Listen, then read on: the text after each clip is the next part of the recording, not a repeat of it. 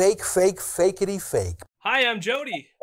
I'm Caitlin. And welcome to Imperial News, where I spend my whole week listening to the far-right podcast Rebel News, and then talk about Eric O'Toole with my friend Caitlin. Great. How are you, Caitlin? I'm doing okay. Now, normally we do a little bit of banter here, but we have a lot to cover this week. So how do you feel if we just jump right into it? That's perfectly okay. Then that means we are going right into the Imperial Roundup. Prepare yourself. Hello, my rebels. Hello, my rebels. I'm a good boy.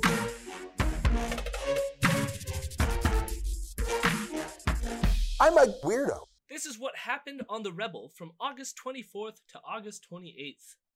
Eric O'Toole won the Conservative leadership race, beating Rebel News favorite Leslyn Lewis. Ezra's on the fence with Eric because they perceive him to be a red Tory, which is a conservative who tends to have liberal tendencies. But they super hated Peter MacKay, and so they're kind of happy that Eric won, but not really. Ezra thinks that the CBC is racist because they are more likely to cover Kamala Harris than they are to cover Leslyn Lewis. The CBC probably are racist, but not for the reasons Ezra thinks. Ezra used Lewis's identity as a gotcha to the Liberals since she is a Black woman running for the Conservatives. Just another example of how the right wing being the worst offenders of so-called identity politics. Ezra still wants you to know that the pandemic is over. How does he explain the people currently dying? How about the over 1,000 people a day that are dying in the US? He doesn't explain it. He just wants you to know that it's over because he said so. Thank God the pandemic's over. Andrew Scheer, in his final speech as Conservative leader, promotes True North and the Post-Millennial as non-biased news sources. Ezra feels snubbed, but has Candice Malcolm of True North on to talk about it.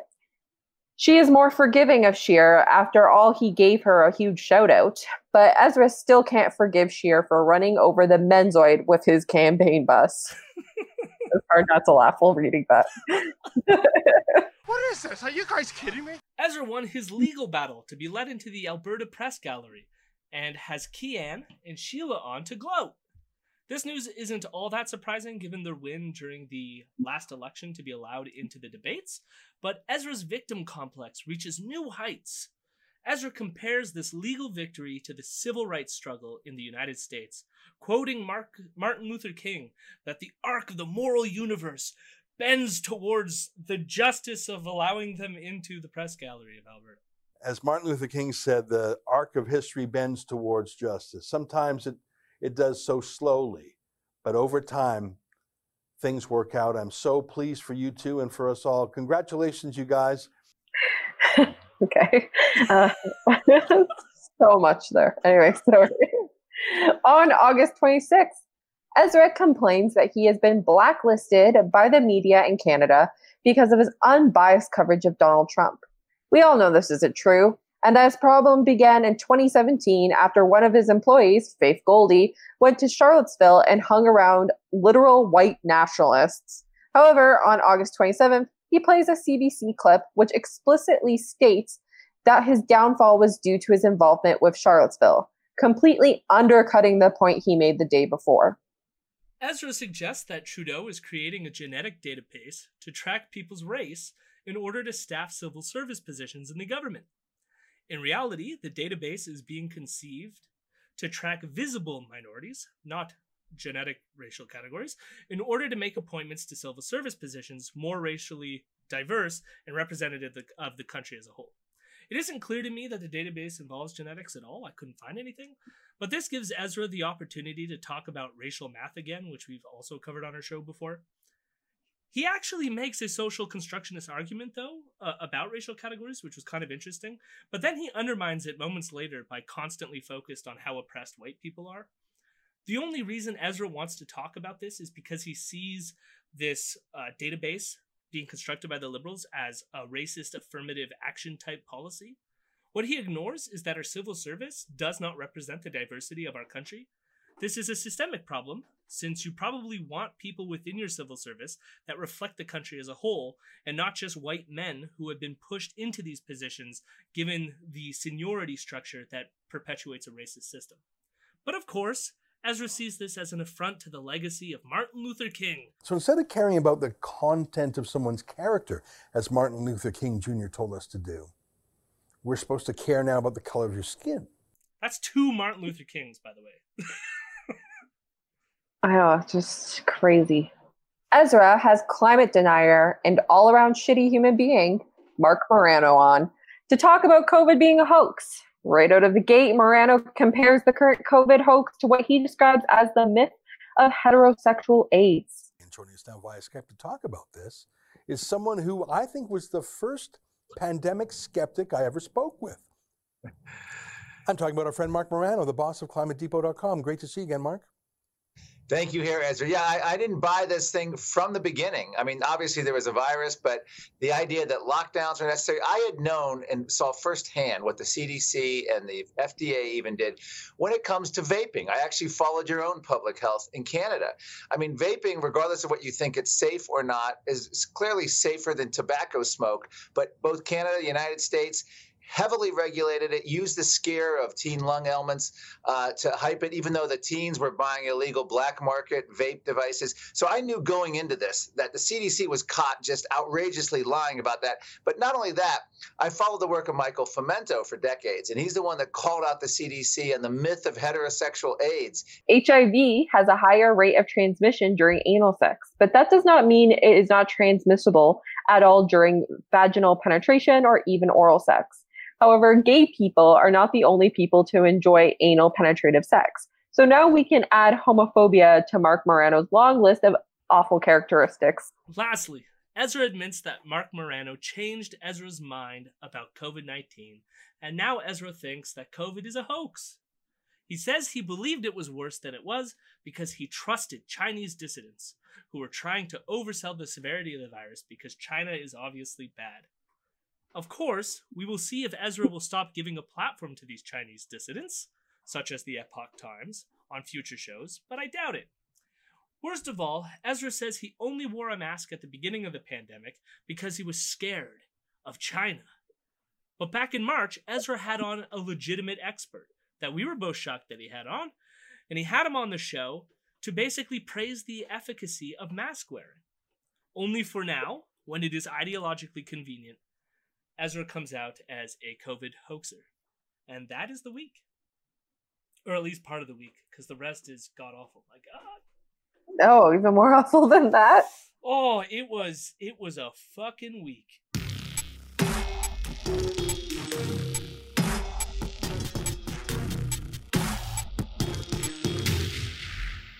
So Eric O'Toole won the Conservative leadership, and I want to know what your thoughts are, Caitlin. What are your thoughts on Sir Eric O'Toole? I've actually watched the Conservative leadership debates. Oh, yeah? Yeah. Why? I don't know. I have no idea. It was a slow day that day. Was it the one? Did you watch all of them, or just the one where Leslyn Lewis called in sick because of an earache? No, I didn't watch that one. She was there on most of them. It was really hard on about how parents need to have authority, and it was really confusing to why she kept tying it into every question that had nothing to do with parenting. Because she's a Christian fascist. It's just so weird, like how she really needed to bring up the topic over and over again. Yeah, and I mean, like, he's not the worst, but he also is at the same time. Yeah. I forget the other guy that was one of his opponents. Not Peter MacKay. What's the other? Oh my God, just fucking awful. Like, should not be in politics. None of these people should, but just awful. Just awful, some of the things he would say. Yeah, it's interesting to me because you're right about David Sloan. What he lacked was a sort of like PR filter for himself. Yeah. Where Leslyn Lewis, I believe, holds a lot of the same shitty ideas, but she is way more smooth in her presentation. Yeah. No. And that makes me worry about her far more than I worry about him. Well, Eric O'Toole's not too different from both of them. Like, he's definitely got social conservatism. He just doesn't say it out loud. And in the first debate, one of the biggest issues was he like really attacked his other opponents and just came off very angry. But apparently he had like some people were commenting on that he already had like a 40-page policy document drawn up, and he just used like bashing his opponents instead of using all these policies that he created. And I actually, from the debates, didn't know what direction he was going, but it was very obvious to me that he was going to win. And that's kind of why I was curious. I want to see who this guy was. And then all of a sudden, I'm, getting news reports that he's won. And one of his first policies is that he wants to defund CBC. Now, can you imagine that we're in the middle of a fucking pandemic and that's like one of the first policies that you want to issue is let's defund CBC? Yeah, that's the most pressing issue of our time right now. Yeah. You've got a pandemic. You've got riots going on in your neighboring country. And you've got marches and rallies going on for Black Lives Matter. And your first matter that you're going to address is CBC needs to be defunded, which actually just shows me that he is more of a social conservative that he actually leads on, because that CBC whole bit is tied to social conservatism. Yeah. I wonder if like that's just like an easy go for him on the social conservative issue. I mean, he also came right out of the gates. One of his first interviews with the CBC, and he basically undercutted the CERB, saying that like we shouldn't have done that in the first place, and like somehow it's being used as an incentive for people not to work, and we shouldn't be doing that, even though we're in a global pandemic, and maybe we shouldn't be encouraging people to work. But yeah, the issue of whether or not he's a social conservative is something that I think is going to come up a lot. And in fact, Ezra sort of covers it on the show, which is sort of the next thing I wanted to talk about. Was one of Ezra's episodes this week was focusing on how the CBC is so biased that all they did was keep asking him about his pro-choice beliefs. And Ezra comes out saying that Eric O'Toole is on the level with Jagmeet Singh in terms of his social policy. That's what Ezra says. And Ezra says that he's pro-choice. And Eric O'Toole, during the CBC press conference, basically kept saying he was pro-choice throughout the whole thing as well. And that got me thinking about his pro-choice views. And I reached out to a friend of the show, Robin Schwartz, who we've had on before to talk about this stuff. And she kind of said something to me that I thought was really interesting, and I wanted to share it. And so I'm also, this isn't exactly her thoughts, but inspired by conversations I had with her, which is that the debate about pro-choice in this country is kind of a weird debate to be having, because you almost want the default position to be pro-choice. And so there's something like okay with Eric embracing this pro-choice label. The issue that we should be pushing in Canada right now is access. So it's like one thing to be pro-choice, but we have a lack of access to abortion in this country in many provinces. I think New Brunswick in particular has a situation going on right now where they're losing access to abortion. And so it's nice for him to say he's pro-choice, but what is he doing to increase access? And we need our media to focus more on that question than whether or not he is, by whatever like borders you want to draw around pro-choice, whether he is or is not pro-choice.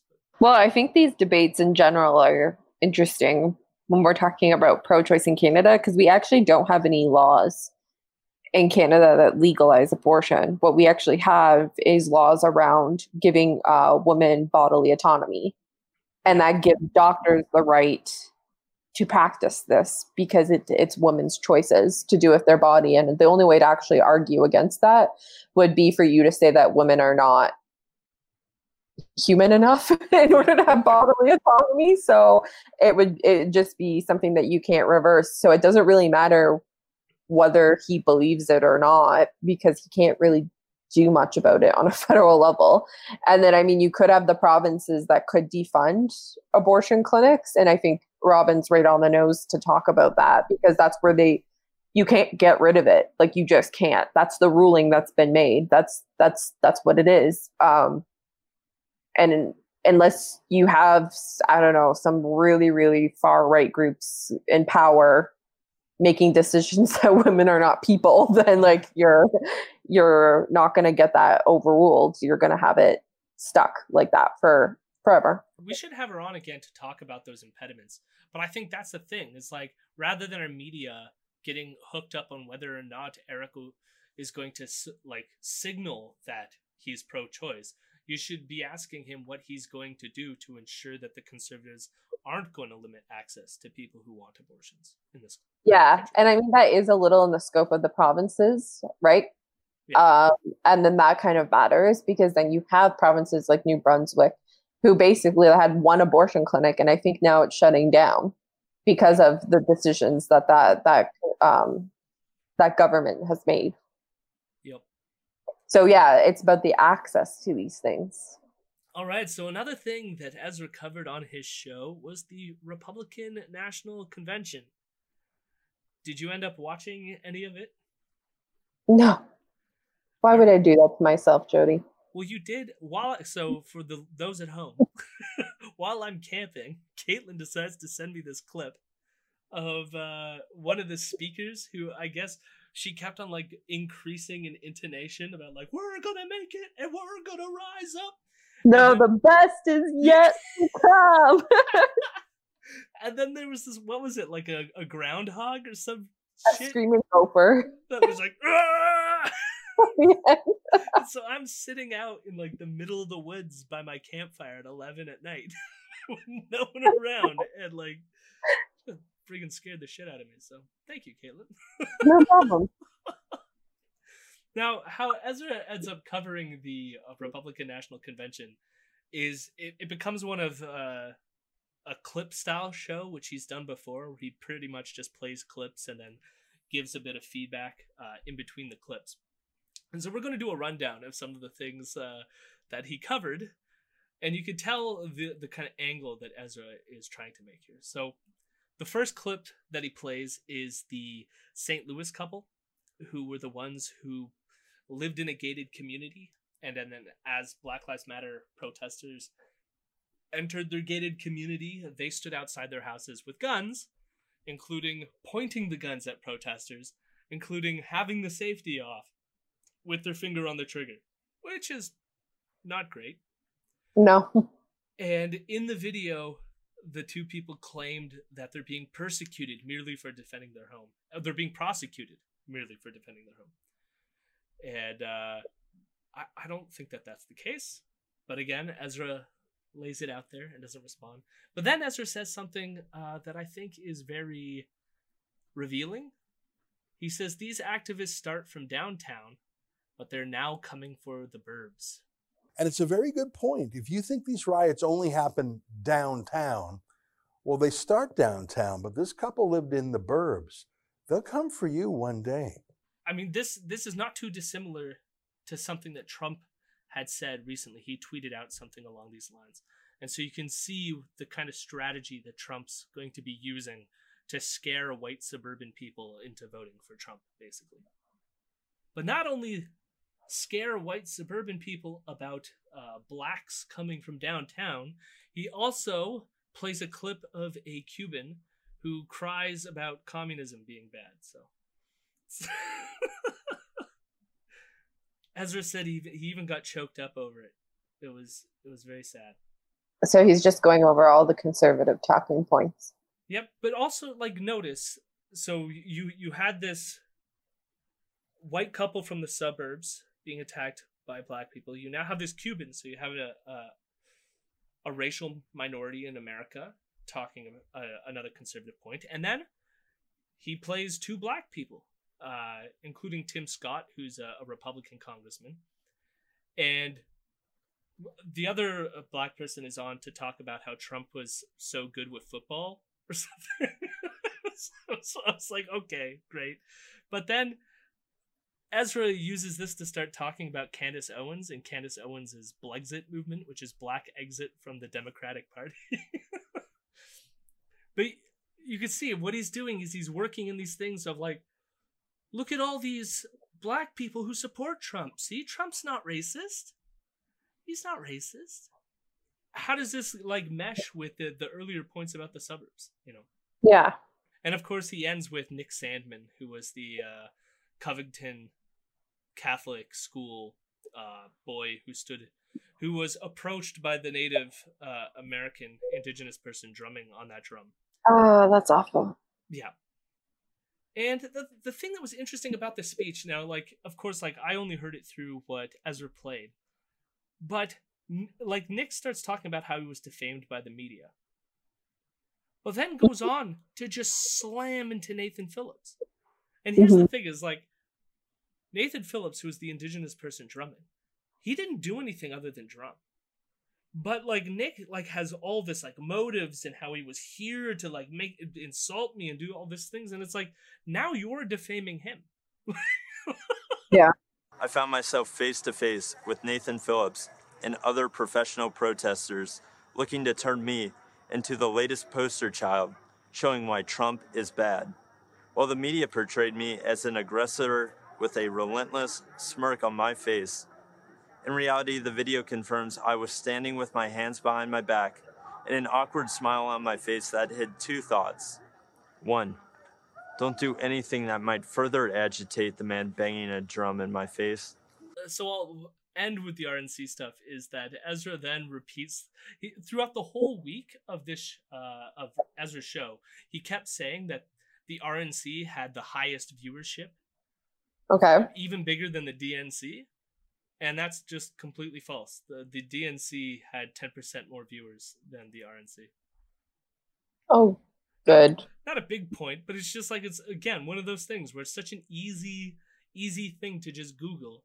And yet he just kept saying it all week, repeating it. Yeah. Because he's a liar. He doesn't care about the truth. We're now going to get into what I thought was one of the most disgusting segments that I've ever heard on The Rebel.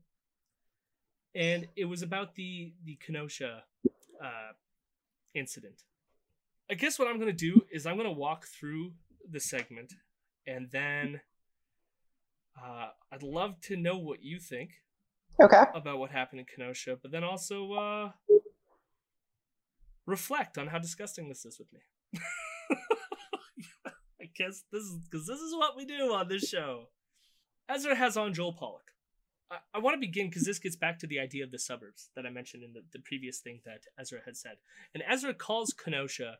So much going on. The riots in Kenosha, which is not a big city. It's not a traditionally urban or black city. I think it's a pretty small town, regular kind of place, but it has Black Lives Matter style riots that have torched the place. What are your quick thoughts on that? Not a typical urban or black city. And notice how Ezra links urbanness with blackness, and how in the thing he said the day before was that the downtown people are heading into the suburbs. So what is he saying?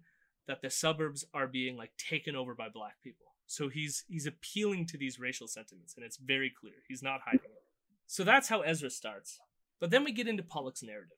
Pollak calls what happened to Blake a confrontation with the police. Then he makes up some story about Blake being told by the police to drop the knife. Jacob Blake, age 29, was shot by police in a confrontation. Much was made out of the fact that he was shot in the back, which is true, and he was reported widely as having been unarmed. That turns out not to be true, or very likely not to be true. The eyewitness who recorded the infamous cell phone video said that police were shouting at him to drop the knife, drop the knife. You can watch the video. There's no talk of a knife. Nothing about a knife. They shot him before he even got into his car. He was leaning into it. And yes, a knife was found in the car. But that doesn't give the police the right to shoot him. How would they even know? I mean, which is why Pollak has to construct something that doesn't happen in a video that all of us can watch. Yeah. He has to make it up out of thin air to give some sort of like semblance of probable cause for the police to shoot this person. But even if he were holding a knife, he probably shouldn't have been shot 7 times in the back. No. So then Pollak talks about Blake's possible criminal record, saying cops knew all this when they intervened. We were also told that he was simply intervening in a domestic dispute somewhere else. Turns out that the woman who was living at the address to which the police came had actually called the police because he was not supposed to be there. Evidently, there was some history between them. And he had a warrant out for his arrest. He was charged with sexual assault, among other crimes, and the police had been looking for him for almost 2 months. That, on top of reports in local media that he had a prior arrest for violent behavior involving a gun. So police knew all this. And on that previous occasion, apparently, he had to be subdued with a police dog because he also resisted arrest. So this gentleman, as many other positive qualities as he may have had a history of violence and run-ins with the law. And police knew all that, or likely knew all that, when they tried to apprehend him. But there's 100% no evidence of any of what I just told you. This is just Pollock constructing a narrative. Yeah. But again, even if Blake is the most horrible, terrible, guilty human being on the planet, the police should not have the authority to jump the line of the judicial system and attempt an execution, which is what this was. Police shouldn't be murdering or attempting to murder guilty people either. So that's him justifying the paralysis of Jacob Blake. Because thankfully Jacob Blake is still alive, even though now he's going to be paralyzed for the rest of his life. That, and let's just put this out there too. The police had him handcuffed to his hospital bed even though he's paralyzed. Because cops are just great human beings. So then Pollock talks about Kyle Rittenhouse. And the first thing out of his mouth is to refer to Kyle Rittenhouse as a young fellow. On Tuesday, there was an actual shooting or series of shootings. A young fellow has been arrested, a young man from Illinois, 17-year-old fellow. He's just a fellow. He's like a pal, you know, that hangs around. He's one of us. He's a fellow. And he also says that we just don't know why he was in Kenosha. We don't know why. Even though there's hours of like live streams where you can listen to the words coming out of Rittenhouse's mouth about why he is in fact in Kenosha, which he says was to protect businesses. So he drove out of town from Illinois to come to Kenosha, Wisconsin to protect businesses that weren't even his own. And he brought a gun. And so Pollock is trying to frame this thing. Oh, Kyle Rittenhouse, he was such this nice guy. He was removing graffiti in the morning. He then says, oh, he was armed. And Pollock goes, well, I don't know if it was legal or not. He was in Kenosha. We're not sure why, but he came and was clearly very into the idea of standing up for the business owners, standing up for the town against the rioters. I caught the fact that he was shown in a Getty Images photograph, not by name, they didn't know who he was, but earlier in the day he had been photographed on the news wires removing graffiti from a public building. So he was clearly there to help out in whatever way he thought he was helping, but he brought his AR-15. I'm not sure if he owned it legally. We know it was not legal. He was 17. He was not allowed to carry that gun. Not only was he not allowed to carry that gun, he wasn't allowed to bring it across state borders. So he left Illinois and went into Wisconsin with a rifle that he then ended up using to shoot people. But notice, Blake, the black person, 100% had a knife. But the well-known fact that Kyle had this gun illegally, we just don't know. Can't know. Then Pollock goes on. We don't know who started the fight, but Kyle was viciously attacked. Now I just want to say that again. Pollock says, we don't know who started the fight, but Kyle was viciously attacked. And he got himself into a confrontation. It's not sure who started it. It's not clear who started it, but if you watch the videos, it's clear he's being attacked in both cases where he fired his weapon at someone. The first person who attacked him, he shot him in the head. Then he started running. Not immediately. It appears he called someone, perhaps the police, and reported that he had shot someone. And then he was chased by a mob. He was viciously attacked. And then he shot one of the attackers dead and shot the other in the arm. Now we know now that stuff is coming out that people had approached Kyle and Kyle approached them and was giving them demands while holding a gun. He was the belligerent. He was acting belligerently. But again, Pollock was, oh, we don't know what happened, you know, hand waving, right? Pollock brings up that one of the people Kyle shot had a pistol. What he doesn't say is that the guy with the pistol came after the person that was shot and did not use it to shoot Kyle. And this obfuscation is coming from the same pro-Second Amendment types that want to tell you that what we need instead of gun reform is more good guys with guns. So here we have a guy who witnessed a public shooting and had his pistol drawn only to have his arm shot. He was the good guy with the gun. Yet Pollock wants you to believe that the pistol guy is the true aggressor. And this is I mean, I'm already angry while listening to this. And then this is where I started like screaming at my computer as I listened to this episode. Pollock says that the protests can never be peaceful because there was a curfew, and breaking a curfew is violent. Our media do not understand what peaceful protest is. Peaceful protests aren't just the absence of physical violence. Violence to property, first of all, is violence. It's not peaceful. Secondly, there's a difference between peaceful protest and lawful protest. Now, repressive societies write the laws or apply the laws such that almost no form of protest is allowed. But that's not the kind of society we live in. We live in a society where the government's ability to restrict protest is very, very limited. And so most protests, once they are permitted, will be lawful. The reason you apply for a permit is that you're not the only person with rights. There are other people with rights of freedom of speech, rights of freedom of assembly. We don't want demonstrators and counter demonstrators to encounter each other suddenly. You have to coordinate a large protest with local authorities to make sure that everybody is safe and that everybody's rights are respected. Well, none of these protests are lawful. And in fact, in Wisconsin, there's been a curfew after 8 p.m. each of these nights. So the media call them peaceful protests, but they're often held in deliberate violation of the curfew. I personally don't think breaking a curfew is violent. Do you think breaking a curfew is violent, Caitlin? No. He then goes on to cite, again, Martin Luther King saying that the sit-ins that happened in the South during the Civil Rights Movement were not violent. The Civil Rights Movement didn't work that way. When Martin Luther King led people in the streets or led people at lunch counter demonstrations and sit-ins and that sort of thing, the theme was nonviolence. And that meant that you could not do anything destructive. And that was the power of the protest, that when people were arrested or when they were beaten by police or attacked by police dogs or sprayed with water hoses, it was clear the violence was being done to them for the simple fact that they were expressing themselves. They were exercising their rights. Like, what does Joe Pollock think that the Jim Crow laws were? Like, just imaginary things, and that when people were doing sit-ins, they weren't actually violating anything? Like, why do you think these people were attacked by police? And they were done so with the justification that they were breaking the law. Why do you think Martin Luther King wrote the letters from a Birmingham jail? They were arrested for breaking Jim Crow laws. And the reason why they were breaking Jim Crow laws is because they thought that these laws were unjust. Yeah. Yet he thinks that the violence against them was wrong, but breaking a curfew is violence, and therefore you deserve to shoot and kill people. And of course, they then go on to talk about Gandhi and how wonderful Gandhi is.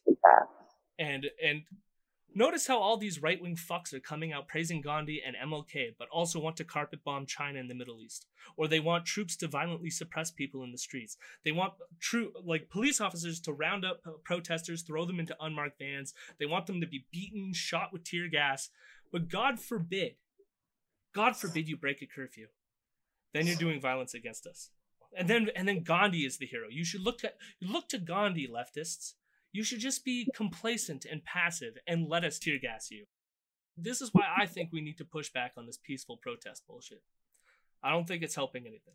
I think it's used as a tool by the right wing and the liberals to suppress actual activism.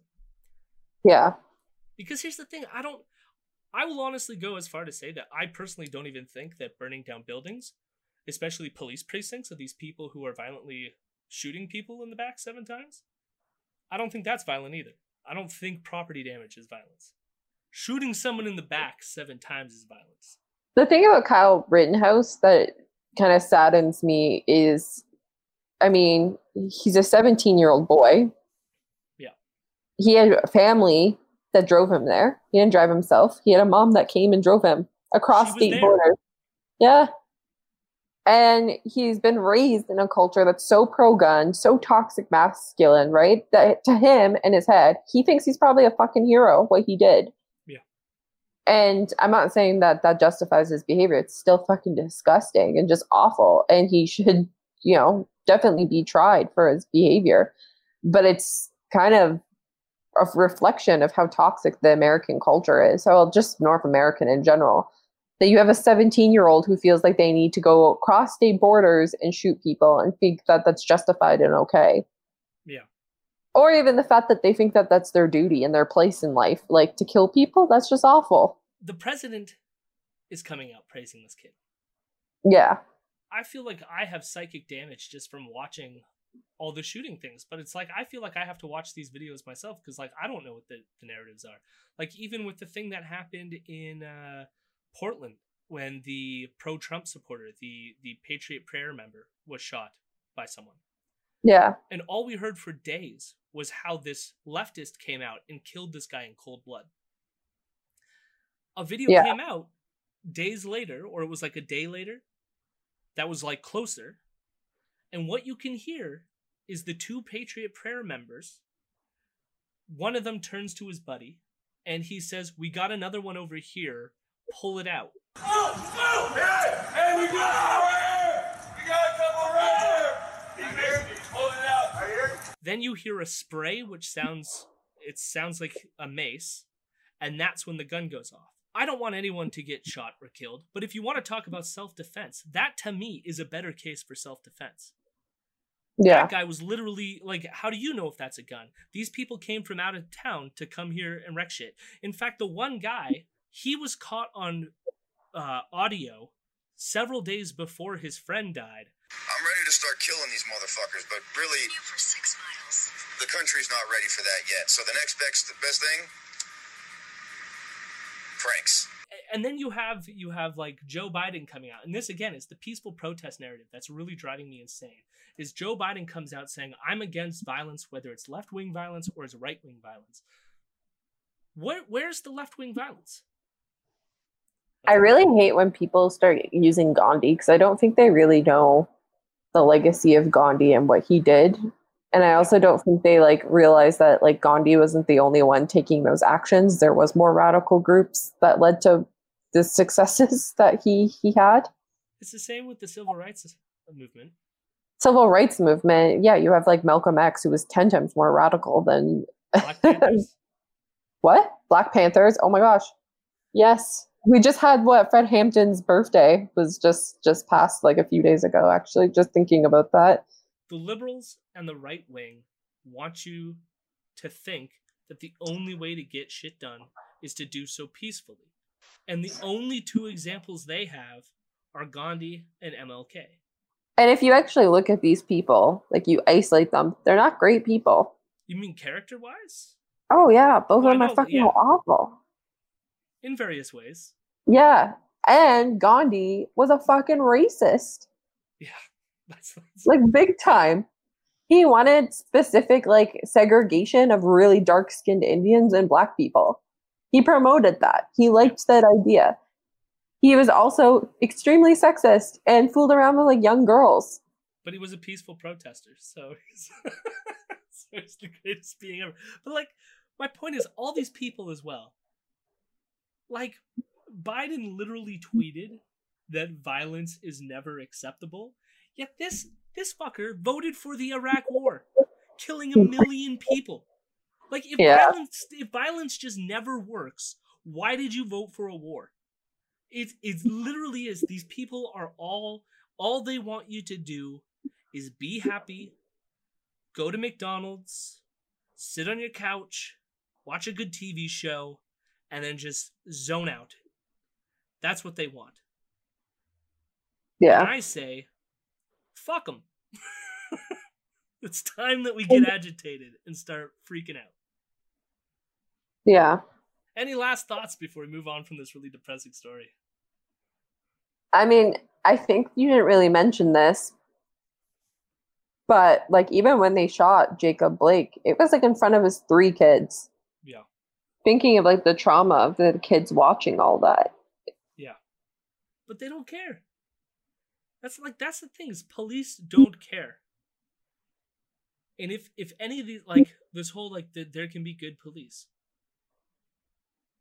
No, I like beat that out of you in your training, so I have no idea what you're saying. Yeah, but that's the thing. Is like, if I were a police officer, like that whole police department should just fucking resign because their police officers don't know how to handle their weapons. Just unloading a clip into the back of someone like that. Yeah. And they're not doing it. And none of them are coming out because they know if they come out and speak and say what our colleague did was wrong, they'd be fired.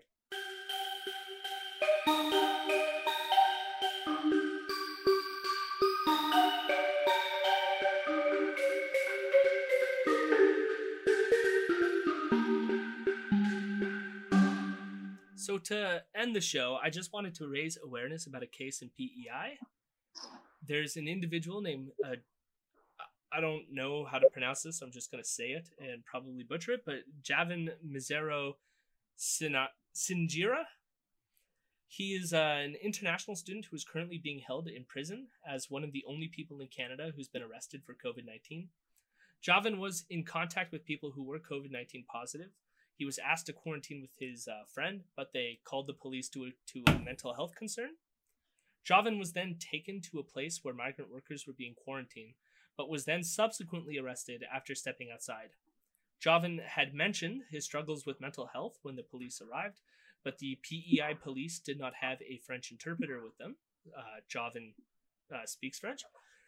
They then put Javin in solitary confinement while they were suffering a mental health crisis, which is something that you probably shouldn't do. He has been in jail since July 17th. Ezra, who makes it a continuous point to highlight government overreach in policing COVID-19, has not mentioned Javin's case at all on his show, and you can probably guess why. It's the color of his skin. So let's try to get some media attention on this, because again, it's one of those things that the media isn't covering. We have someone who was suffering a mental health issue, they're black, and they're being held a prisoner for it. So call your MPs and maybe say a word or two on social media with the hashtag FreeJavan. Or Javin. Free Javin? Javan. If you enjoy what you've heard so far, please give us a few bucks over on patreon.com/Imperial News. If you want to stay informed about what we're doing, you can also find us on Twitter at Imperial News with a Z. We have a private Facebook group called Imperial News. We also have a Discord set up. You can find the link on our Twitter. Lastly, you can email us any questions at imperial.fake.news@gmail.com. Special thanks to my friend Mason Tickle for the transition beats. You can find his work at striatum.bandcamp.com. Thank you for listening. And Joel Pollack is a racist piece of shit. Albumbia, Albumbia, how lovely are your wheat fields.